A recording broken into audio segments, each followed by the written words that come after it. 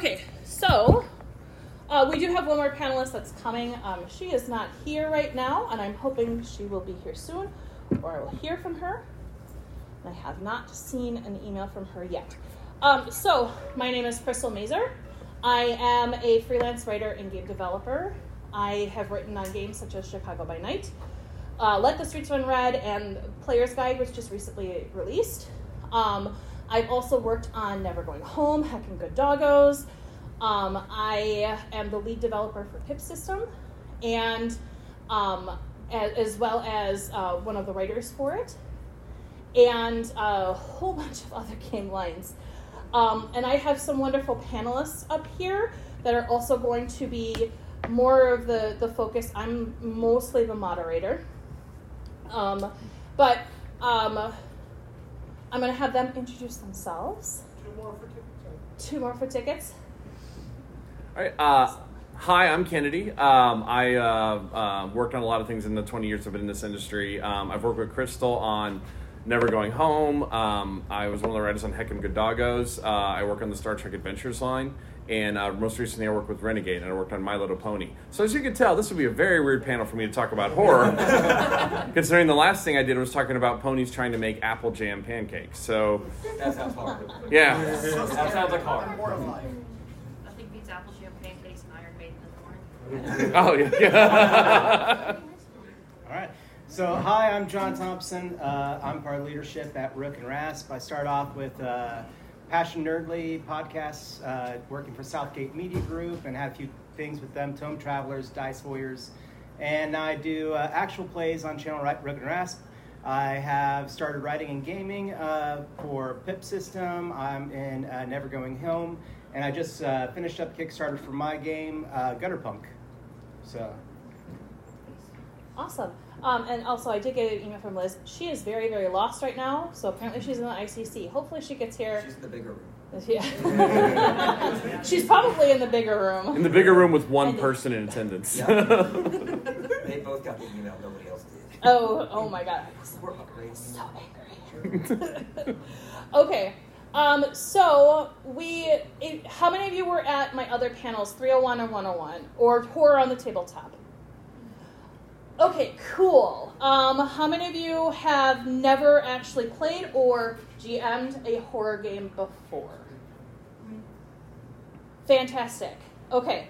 How many of you are coming here to learn a little bit more about maybe something like long-running campaigns? Fantastic. That was kind of where I was hoping that would head to. This is working more in my favor. Okay, so what I would really like to do is, because a lot of us do horror as a one-shot, right? How many of you have just done one-shots with horror? Because you're like, everybody dies at the end. I know this. Okay, so we're going to talk a little bit about how to do a long-running campaign with horror and how that plays out. How do you plan for that? And games that help to support that. Okay? So, what I would like to start off with is, what is the difference between a long-running campaign versus a one-shot or a 3-shot or something like that? What are the differences when you're planning as a GM? Because I'm assuming most of you are GMs and wanting to kind of learn a little bit more about this. Cool. So to me, it's the difference between a firecracker and a bonfire. And both are great. But the firecracker is for the short-term game. It's very much like you're going to light it, and then you're going to get the explosion soon. And it's going to be really loud, but it's going to be over really quickly. But that's the plan, because sometimes you don't want the bonfire. You want the firecracker. Whereas the bonfire is more like, okay, it takes a while to get started. The heat's growing. The flames are going up. You have to put in more wood occasionally to keep it going. But eventually, you get the big denouement. And both are really good ways to play it. But that's how I view it conceptually. Okay. Honestly, it's about the feel. For me, there's a lot of feel to it, especially working with actual plays and things like that. When you're looking at a one-shot, you are jamming everything you possibly could into a 3-4 hour mark. Especially convention games are a lot like a one-shot. So you're taking everything and pushing it in there. And versus a campaign, you're talking about a lot more emotional investment. A lot more of working people into what their characters are doing and character growth, which doesn't really happen in a one-shot. So. Okay. And for me, I think the difference is, I'm going to use Warhammer, for instance. When you guys do like the table, like the war game, like there is like mass slaughter, right? And there are like full armies that are just getting annihilated. And then you have Wrath and Glory, which is an RPG. And it's not actually written for the characters to be killed off really quickly because you have build points and stuff like that. So you have to shift your thinking in that where it's not wholesale slaughter of the characters. They're a little bit more, I'm going to say this in very, very light terms because nobody is a hero in Warhammer, but they are the heroes in Warhammer in the fact that they are going to continue the story arc. And you can't continue the story arc in something like that when you just kill everybody and stuff just drops off. So that's kind of how I view it. Mm-hmm. Okay. So, sorry, I'm paying attention to see. Hopefully I can help Liz find where we are. What I want to do is, now that we have that in place, I want to talk about consent and safety tools. I always talk about these in every horror panel, and they are very, very important for me. If you don't use consent or safety tools in your home games, a lot of times you know the people that are there for a very, very long time. However, I do encourage you to really check them out because they can be very, very helpful. So what are some of the consent tools that you guys like to use and some of the safety tools and stuff like that in game? So I'm definitely big on safety tools. I start off with lines and veils. I also try to approach players individually and discuss what their things are. Trust me, when you're working with people and you are working on the fly and dealing with people rapidly, you're going to be surprised. And conventions, again, not too different. You're going to find people coming to your table that have very different desires, wants, and things that they just can't, lines that they cannot cross. So those are definitely things I use. And then also, campaign-wise, it's about checking in. Because trust me, something's going to come up. I've had, I'm not going to go into things that will be triggering here, but there are things that can come up later that will blow your mind that you might have people on the table that do not want. So, when I think of consent in horror games, and for now I'm only talking about specifically horror, not action horror, because the genres are slightly different. When I think about horror, I know that when we sit down, it's like, yeah, scare me. And to scare me, you've got to go to places that will actually get me scared. And I know that's fun. I like horror movies too. A lot of people like horror movies. Mm-hmm. But the thing to remember is that we are doing this for fun. Everybody is doing it for fun. That's the important thing. And the moment you cross that line, you break that boundary, it's not fun anymore. And I think we've all probably had an experience where we've played a video game, watched a movie, or even just a board game night. Something gets said, your feelings get hurt. And it just sticks with you. And you want to spook people, you want to have fun, you want to do all these amazing things, but no game is worth ruining a friendship. No game is worth actually hurting people. And I know there's a lot of people out here who are probably thinking, it's really hard to hurt me, I'm invincible. And it's like, yeah, that's not always true. And not everybody's the same person. And so if you want the game to be fun, there's got to be that mutual respect and understanding. And even if you have to back off from something, like if something traumatic happens in the game and you think this will be so cool, I'll do this. Like, it's okay if I quote an example or. Oh yeah, absolutely. Darker Days Radio is 18 plus. Okay. So we were in a horror game. It was I forget what system it was. It was more like World of Darkness, but not really. But we encountered a school and we encountered ghosts of dead children. And the eventual payoff was killing the evil principal ghost that was capturing them. But we had a player who was a former teacher. And at first, she was like, oh, no, this is great, wonderful, awesome. But then with the political climate in the United States and everything, it was a slow burn. And at first, it was like, yeah, I'm great, this is a fun game. And then 2 hours later, this is not great, this game is awful. And you just don't want to hurt someone like that because if 4 out of 5 people are having a lot of fun, but you've really hurt the 5th person, it's not even one of those things where it's like, oh, brush it off, it'll be fine. It's more like, no, your horror game was a horror to someone. And it's easy to scale back off, and then redo it. And you said, if I had known that, I would have changed my adventure. And he actually had a really good one. Has anybody seen the show Hell of a Boss? Yes. Take the scenario I just said and replace principal with CEO and the ghosts with demons. Same kind of thing. Okay, so we're going to pause really quickly. I'm going to put you on the spotlight. First of all, please give us a round of hand. A round of applause, please. As you can see, we're a little packed. Yeah. So why don't you introduce yourself, and then maybe talk to us about your favorite consent tools and safety tools and stuff like that, so we can lead in and then continue the conversation. Okay, all right. So my name is Liz. I am part of Tech from Mars Games. I have a horror game called Summoned. I also have a board game cafe that I run. Also apologize, I was majorly lost. I didn't know where I was going. But yeah, I mean, honestly, so I make a lot of party games, not a lot of RPGs, but I try to make my games as safe as possible, especially when it comes to party games, because there's such a fine line where you could cross it very easily. Like even in my game for a party game, I don't give the options of drinking. So like it just says take a drink. So you could give someone a shot of hot sauce, which you might want the shot besides the hot sauce. But yeah, I mean, when it comes to role playing, I mean, safe words. I go with safe words, you know. Yeah. And you know who you're dealing with when it comes to playing a game with your friends. Like, you try to get to know everybody and try to put, like, your limits and boundaries up front before you start anything. All right. Yeah. Awesome.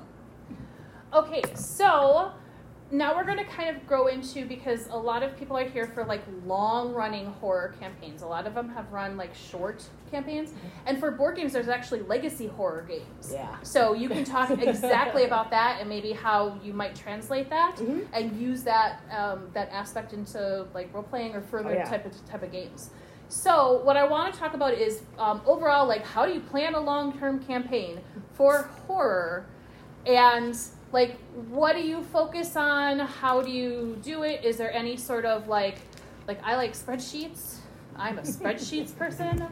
I look like I have my life together. I don't, but I like spreadsheets. So I like to use spreadsheets for the beats and stuff like that I use. But what do you guys use for planning a longer term campaign? So one, like, okay, I kind of ask a ton of questions at the beginning because that's just how I am. Yeah. I will say I do have anxiety, so that's also why I ask the questions. But it's also like, hey, so your character, what's their day job? Or, you know, what's their favorite food? In addition to getting, like, you know, like all the lines and veils, it's also like, hey, just what makes your character a person? And then I take notes, and then I'll look at all the notes, and I'll try to link them together so that, like, when I run horror games, I'm, like, a big fan of the slow build horror where, like, the first couple sessions is more like a mystery game. And then, you know, you're just going through it like, oh, yeah, you're at a haunted house. But why is the house haunted? Who are the mysterious people who are here? Before we get to the whole, like, the landslide, you know, monstrosity thing in the last act. But that lets me tailor it to the players because I always have the story I want to run, which is fun. But it's not just my story in the game. And while I'm, you know, I'm kind of like the god, you know, the arbiter. And I am going to probably kill their characters at some point.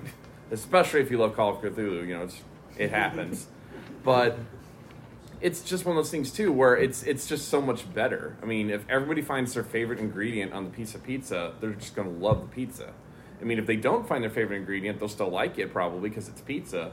But it just makes it much more personal, better, you know, better flavor to the game, sort of. And also, players will always surprise you, because I've had players who just out of nowhere, they're like, oh no, I've decided I'm claustrophobic. And I'm like, ooh, that's interesting. You're not going to get locked in a box later. I mean, when it comes to board games, I actually just peeped out Final Girl, because I've been peeping at that for a while. And I love the whole layout of the game. It's amazing. I love games that it's not the same story, because every horror situation, you got a killer. If it's an imaginary killer, or if it's like Fifth Sense, where they're like, oh, there's no killer, it's just I've been dead the whole time. I like games where it's like a physical being, but I love kind of gore and that kind of horror, and I know that that's a very unsafe game to play with a few people. That's because I love, I don't know, I guess I have more of the darker sense of humor when it comes with my friends, but a lot of people don't dig that. But I get bored when it comes to just spooky games. But that's on my end, so I never play any kind of game that's the same story. It's just, we're going to do an addition of the house, the haunted house, and now you're scared. That bores me. But yeah, I mean, when it comes to safety in playing or putting horror in any kind of game, I give people a monster to fight. Like, that's the whole thing you want to do with horror, is you want to beat that monster and survive throughout the whole game. So for me, I tend to be very sandboxy with what I like to run. I like that kind of idea of the world is happening regardless of what the characters are doing. And so it becomes really, for me, focusing on the setting. Know the story you want to tell. Are you going to are you going to get a campaign that's already been published? Or are you going to make your own material? Start there. If you're going to make your own material, then find the game system that is going to express that the best. Build out from there. Know what it is that you want to run. You don't have to hit the most popular, biggest games, and you don't have to tailor a game that isn't made to do something, to do what you want. So know your setting. If you're going to make your own campaign setting, or if you're going to make your own adventure, your own, however you want to express it, I like to make bullet points. I do. What are my big moments that I want to be happening in the story that I'm going to drop in on people? So I have multiple of those. And I'm of the opinion that horror is it's emotional content, and everything else that we do in gaming of any sort. When we talk about action or adventure, we're not talking about an emotion. When we talk about the emotion of horror, we are dealing with something that is true to a person that is going to cross a line, but it also gives us more to work with, because anything can be horrific. It doesn't have to have demons. It doesn't have to have gore. It can be something as simple as, if I may, somebody sticking their hand in a disposal.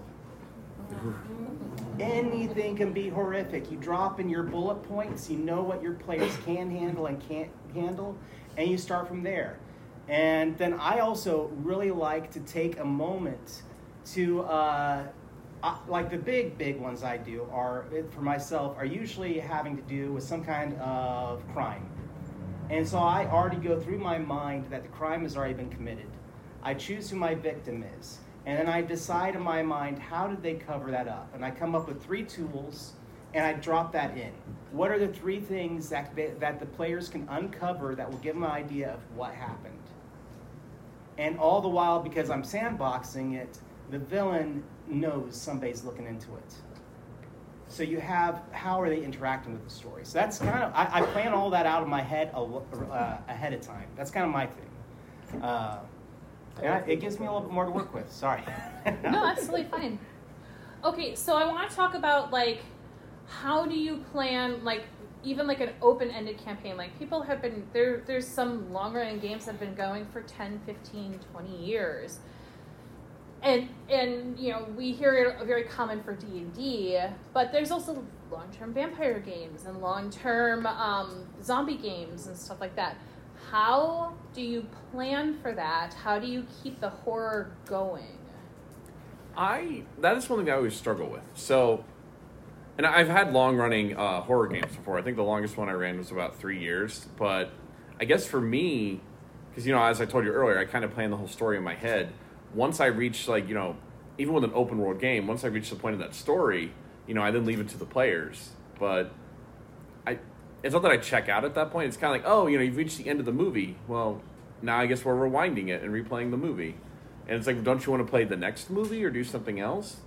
But one of my friends, he always talked about how he's played like the same vampire character for over 15 years.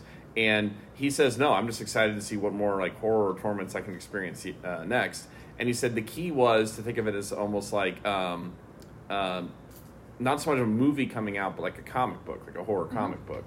Okay. And he's like, in this one, it's like, I'm fighting werewolves. What the horror can come out of that. Okay. That makes sense. This is going to probably surprise you. Players. The story is one thing, the players are another.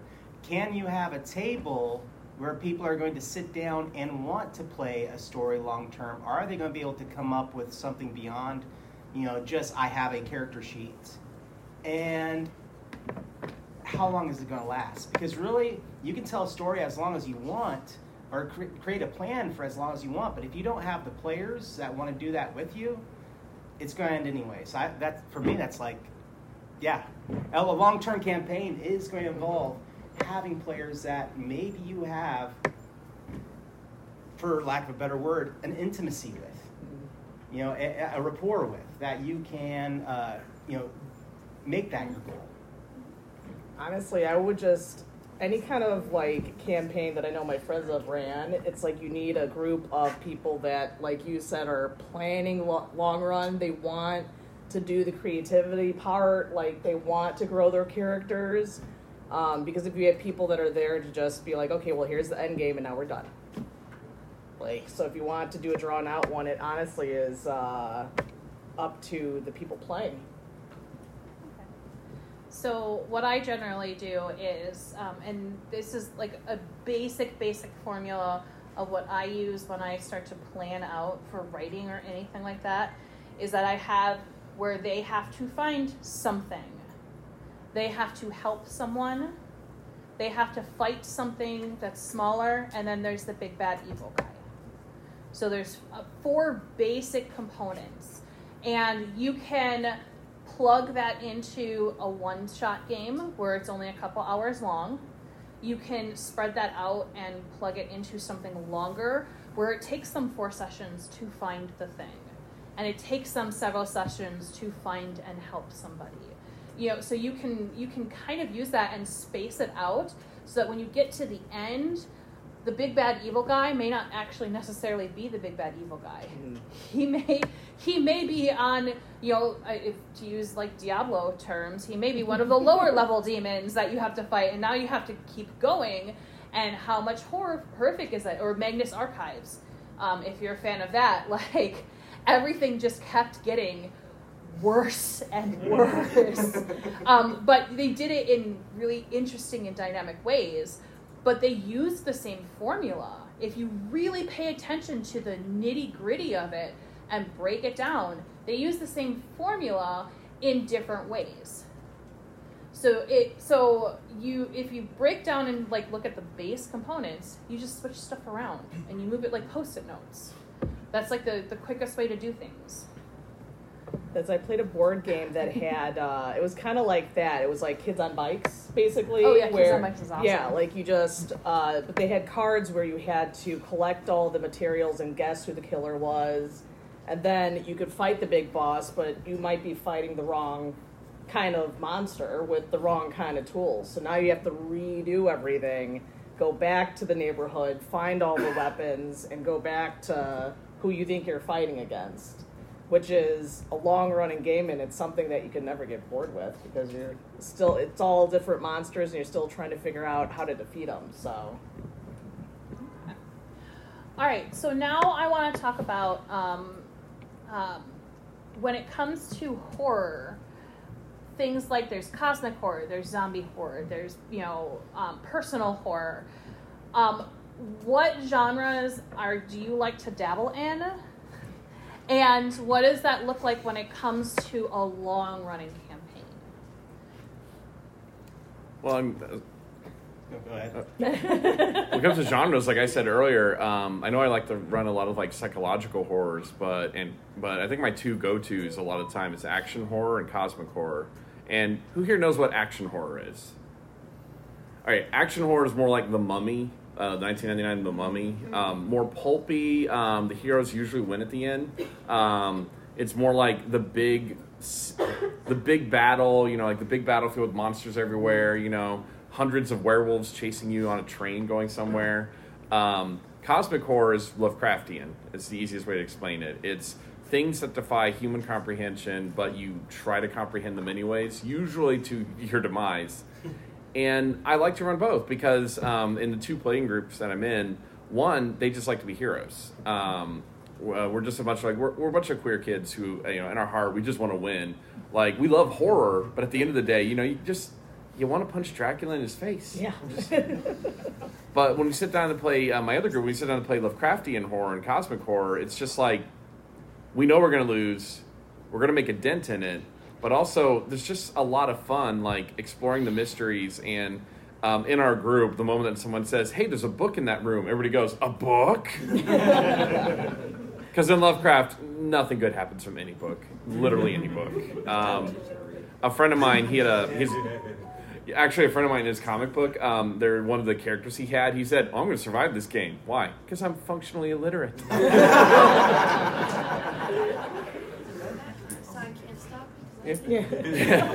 But and sometimes it's jarring going back and forth. I remember once I charged the deep one because I thought, I'm going to take the deep one's head off, and then I remembered it was a Trails of Cthulhu game, and no, I had a shovel and everything, and I think the deep one killed me with my own shovel. But yeah, those are my go-to genres, and there's a lot more. And really, it's just that's why the session 0 is so important. With the session 0, you just sit down and ask people what they want to play. Yeah, I mean, many people for the horror genre, I started off in the whole World of Darkness, the whole Camarilla, for those of y'all who used to do that and run with that group. That's where I started, and it's very easy when you start from a character level to build out for a long-term session. Everybody, is kind of used to that. But then when you're dealing with games like Cult Divinity Lost or Call of Cthulhu or a lot of these other games where you want to be a hero, it's just not going to work. And for me, it's really about character interactions at that point and having players play off each other, and having a table where there's a diverse set of cast with very different skill groups, and some of them are going to be in opposition.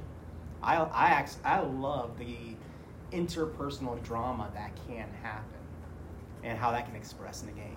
So. And then, of course, they're fighting while the alien is coming down the hall to eat them. They're arguing about who was supposed to make dinner earlier. Yeah. My thing is, I love demon and satanic horror, I guess you could call it. But I also love zombie horror. So anything that involves me throwing my friends under the bus and killing the one that is annoying first to save my own life is very interesting to me.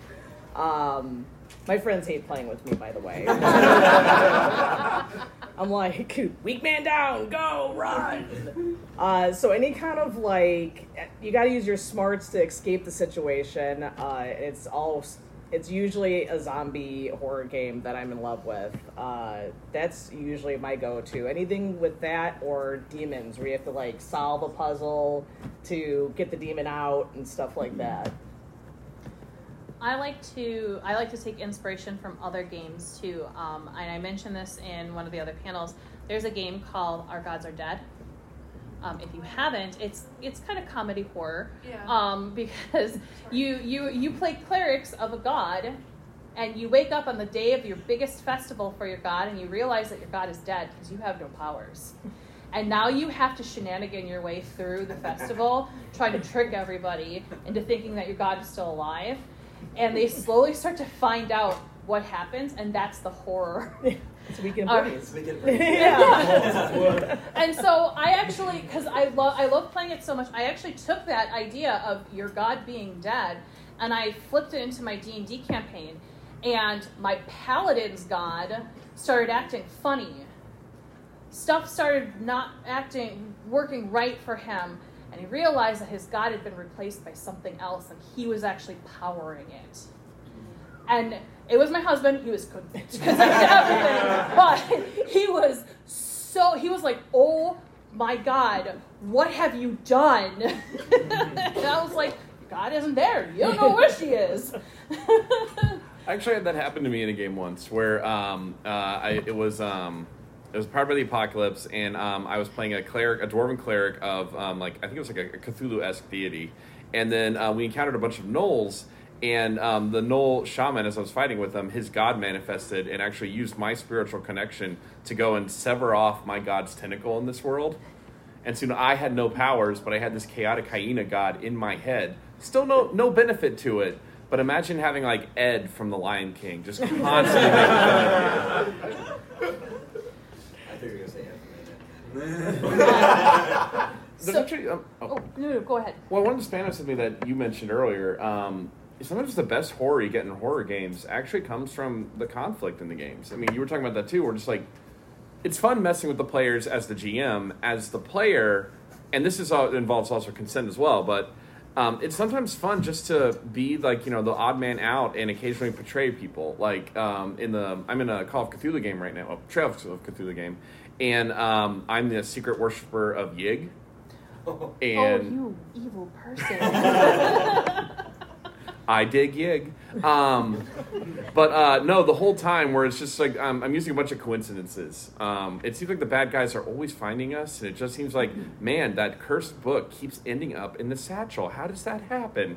And it's me the whole time, just. And I'm really good at sleight of hand, so it's like, we're just gonna throw that book away. Yeah, we should burn it. Get out of fire, dust off, put in purse. It's back. But it sometimes can be a lot of fun. I mean, and players, if they're buying into it, if they know from at the beginning that it's everybody's not friends necessarily, you'll see alliances form, alliances fall apart, and the monster actually, is still the growing threat. I mean, 5 people fighting a giant monster, decent chance 5 people will win. 3 people fighting the monster and 2 people secretly doing a heist. That makes it harder.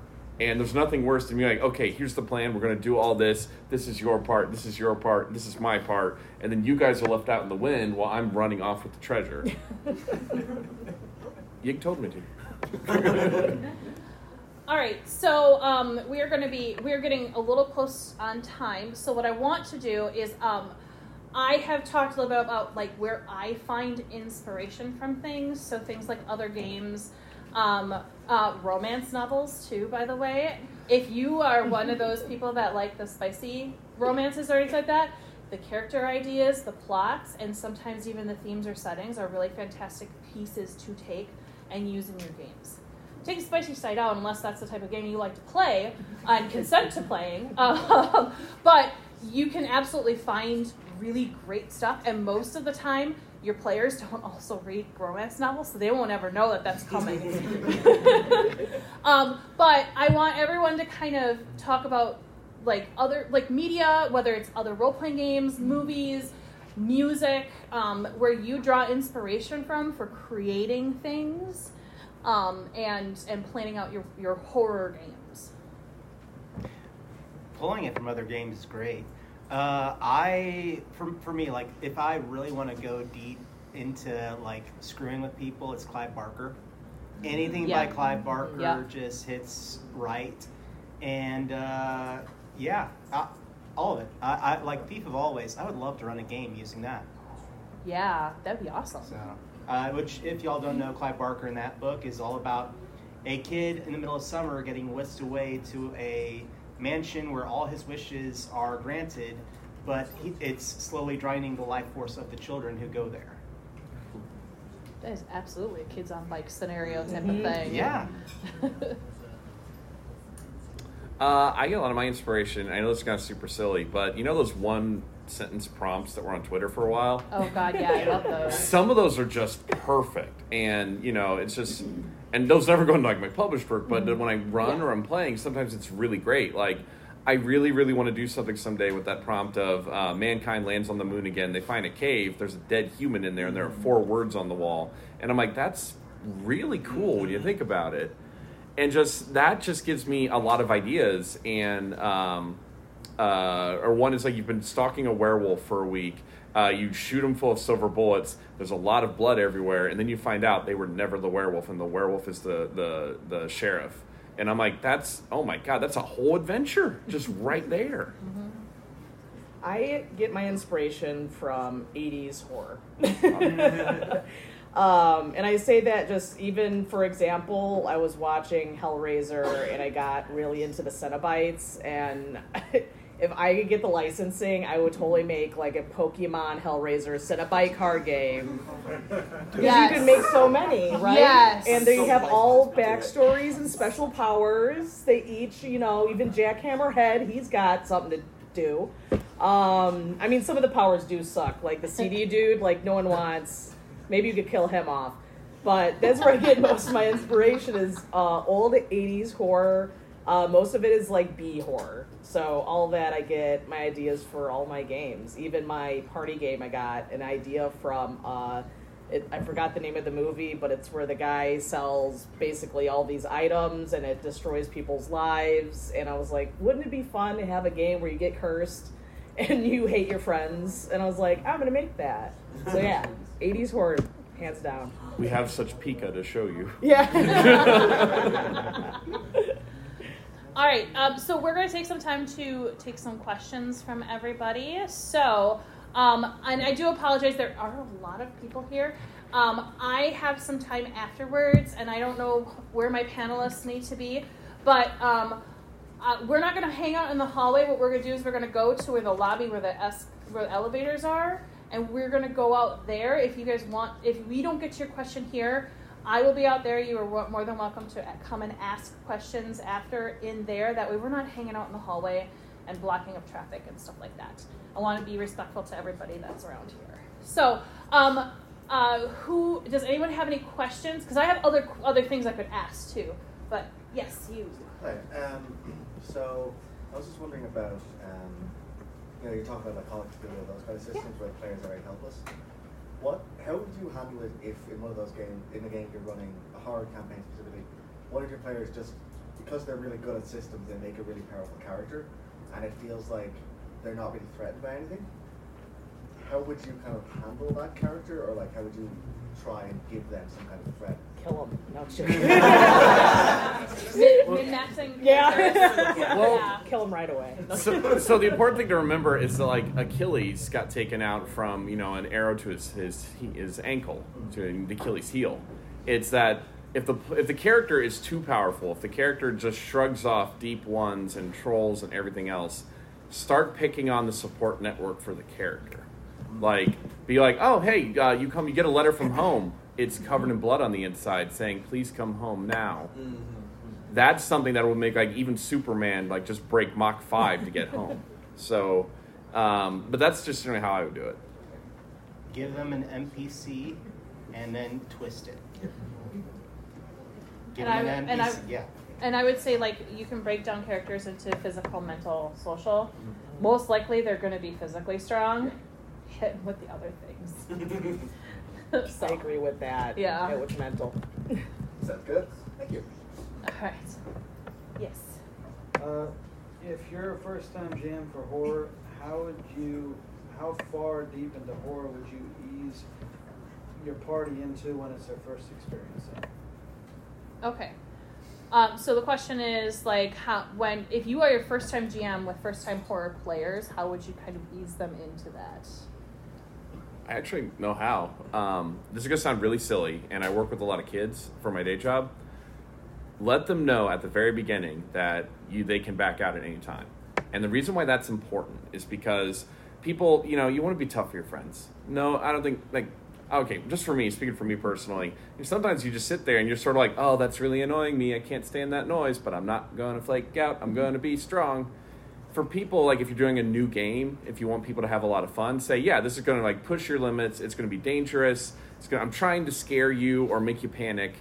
And if that's too much, come on, it's okay. We're all friends here, and then we can reapproach it the next Friday. It's just be casual about it. I mean, and people will be like, obviously don't like reward the players and be like, oh, I died. Can I have a take backseat? But just literally just be like, hey, you know what? No one thinks less of you. If this got too intense, then we're going to back off. We're going to talk about it next time. And even with, like, if they tap the X card, where if a player goes, no, that's too much, too fast, can't handle it, just reassess the situation. And, you know, maybe it's like, okay, your character gets knocked out. They wake up several hours later, but they get knocked out. And then they can explore the mystery. And don't do anything, like, creepy or mean to them while their character's knocked out. But definitely just have it be like, no, you're involved, you're engaged, and now you are part of the story. You have your own little thing because you have a tiny little mystery. It's like, how did I pass out? What's going on? And that, to me, is how you can ease people into it. And then before you know it, they're going to be like, no, I know what knocked me out, and I'm getting revenge. So. I would honestly get everyone's boundaries. But again, in a horror game, you could get everyone's boundaries, and at some point, they're like, oh, this is a new one. Like, this is making me feel uncomfortable now, and it didn't before. But like he said, just make sure you clarify the boundaries, and if it does happen, figure out a way to still involve them, but yet keep the game going. Test the waters too. You know, in gaming, there's kind of that shallow end where you're still dealing with the real world. You're still the friends at the table. You're still you have the rule book. You're talking about the rules. You're not taking them in too deep. Check the waters first, and then I really recommend for that the green card, yellow card, red card system, where basically they give you immediate feedback. Because I can tell you, there's nothing like when you're telling a story and somebody holds up that green card and they're like, "Oh yes, I love this. This is what I need. This is what I want my story." And it's a great way to know where easing them in. It's like, okay, yeah, they're getting into it. They're liking it. This is what they want. Versus then when you hit that point, they're starting to raise that yellow card, and they're like, okay, you're going a little bit far. It's a great system to use outside of just being a great safety tool. And I will say session 0 is also really important, and that addresses a lot of those things. So, yes. Kind of along that line, because we all have the players that whenever they get uncomfortable, they like to use humor, and we're all there to have fun, and they want to use humor. What are your good tips and tricks for bringing it back into the horror of that? I'm the wrong person for this. Have you ever seen the movie Cabin in the Woods? Yes. Something like that, where you've got like the plucky characters and they're saying all the one-liners and they think they're invincible. Take the invincibility away from them. Like, it's one thing to like, you're going to flip Cthulhu the bird and be like, ha, I just flipped off an elder god, and be like, well, Cthulhu's doing nothing because now he's going to torture you for the next year.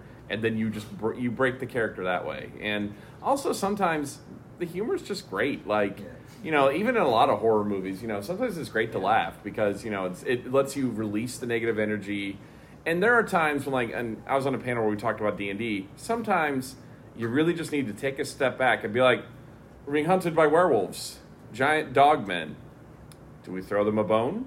Like, the characters will know that they're doomed. They know that there's a big problem. But then it's just kind of like, you know what? We need that brevity, so... Tables are a lot like bands. I know this. Not everybody has musical experience, but I'm going to say this. Tables are a lot like a band.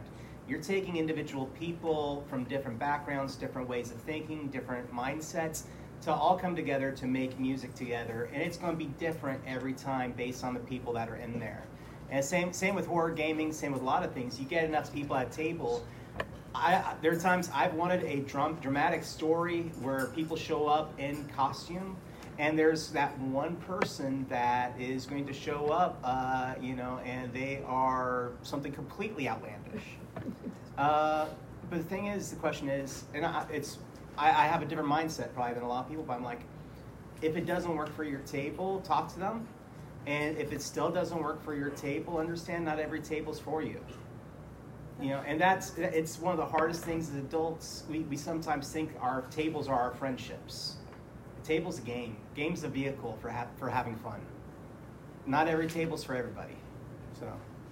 And so one of my favorite scenes in a movie that illustrates this kind of point is from, I think it's Scream 2, where one of the characters is being chased down the stairs by Ghostface, and there's a really horrible voiceover of where he says, "Oh, you motherfucker," and he continues to be chased and is still horribly murdered by the end of that. Mm-hmm. But like the way that it's dubbed over and just the whole scene, it's just it's very funny pacing with that, and so it kind of breaks that oh my god moment because you're like, oh, that was funny. And then you're like, oh, he's getting stabbed. So you can still have those brevity moments while still being chased by things and still like having that entity there and not leaving because you're laughing. So yeah, I totally agree. You could bring it back. I'll also quote Scream. So like when Parker Posey gets murdered and she's like on the fax machine and it's like kind of goofy, but then she's gonna die. So then it's not funny anymore. But you could always bring it back to the horror. You could if someone tends to have like one-liners all the time, they tend to dwindle it down once they're getting like bashed and limbs are getting cut off and stuff like that. I like Dog Soldiers at the very end when one of the soldiers is being killed by a werewolf, and just as he's dying, he goes, "I hope I give you the shits." All right, I have time for one more question, and then I'm going to have everybody plug their socials and stuff like that. So, yes. I feel like with horror, like, tone is very important. Yes. Keeping that tone. And with long form, I feel like it's really hard week to week, and especially over a long period of time, to keep that tone. Like, it just starts to dull. Do you have any tips on how to keeping that long term or even week to week? Were you at my 301 panel? Not for real. Okay, we did talk about that. But I'm going to let this panel also answer that question because I'm sure there are a lot of you that want that answer too. So the question is, how do you keep tone through long-running campaign? This might be a little harder for you. Yeah. For me, I know this sounds like silly, but sometimes repetitiveness, where if the horror's like a vampire, you play into the tropes. And I know after a certain point, it's like, we know it's a vampire, but it's like, yeah, but you see a spooky mist with a face appear in the fog. And that reminds people that, they could have been spending all day trying to get revenge on like a businessman or managing like their contacts or something. But then it's like, oh no, it's still a vampire, still powerful. And you don't need to spam it. Like if you're doing like an ancient Egypt game, like a mummy's coming, you don't need to have like, linens everywhere and scarabs. But for like a demon game where it could be like, we've banished the demon's gone forever, now we get to chill and relax and be like, yeah, but when you go back to your car and you breathe on like fog, you briefly see a hand going towards your neck. And I stole that from a movie I saw, actually. But that's just how I would do it. It's kind of a hard question for me because the vast majority of things that I'm involved in now are recorded. And so pretty much it comes down to, I go back and I listen to my recordings of me GMing. And if I don't like what I hear or what I need to change, I know what I need to do. So, but not every table wants to be recorded, straight up. Not every table. I've got lots of friends in games where they're like, nah, don't do it. So that's one thing I do. So. I have no answer to that question. I love the honesty. Thank you. Yeah. All right, so here's what I'm going to do. I'm going to have you guys plug your socials where people can find you. Then I want you to give one recommendation of an RPG, board game, or any sort of resource that they can find here to purchase. Preferably that you didn't work on. What am I supposed to do? So, but if you want to plug one that you worked on and one that you didn't work on, that's totally fine. So. Oh, man. Wow. So anyway, I'll start off with socials. So my name's John Thompson. You can find me on socials anywhere personally as Passion Nerdly. That is all one word, Passion Nerdly. That is me.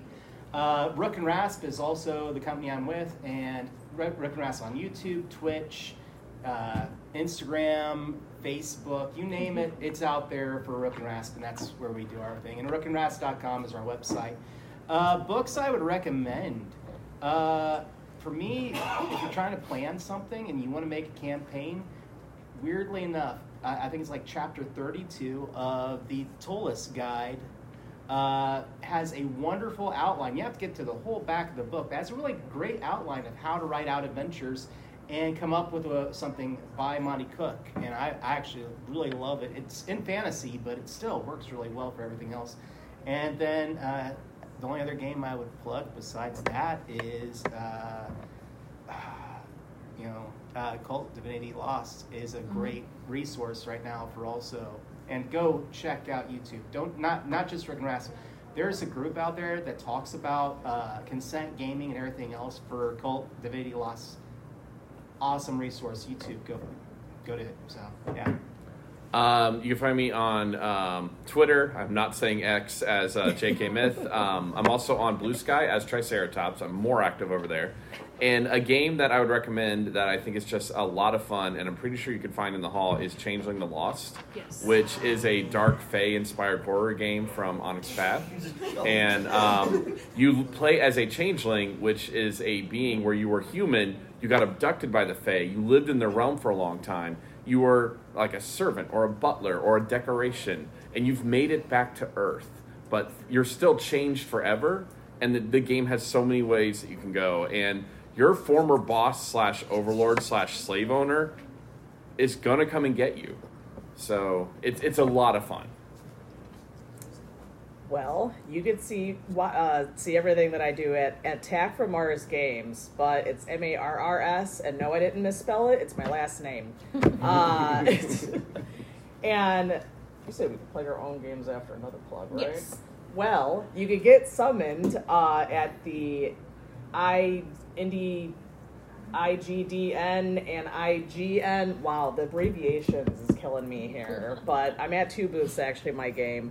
But there's an RPG game from Imagine Games. I'm going to plug them. If you're beginning in RPG or you have friends that are like they don't want to do a whole character sheet, the game is amazing. It comes with a Jenga set, and it has bad situations and good situations. The games usually run around at the most 30 minutes, and as soon as that thing lands, you start a new game.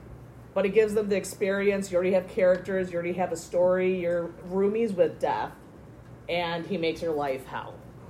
But it's a great game. It's called Rest in Pieces. Yep. So definitely check it out. Okay, and my socials are Body and Soul 152 everywhere. What I would like for everyone to do is we have to get out of here because there is another panel after. Please bring your tickets up here. If you have other questions, meet us out by the elevators in the area over there. Thank you so much, everybody. Thank you all.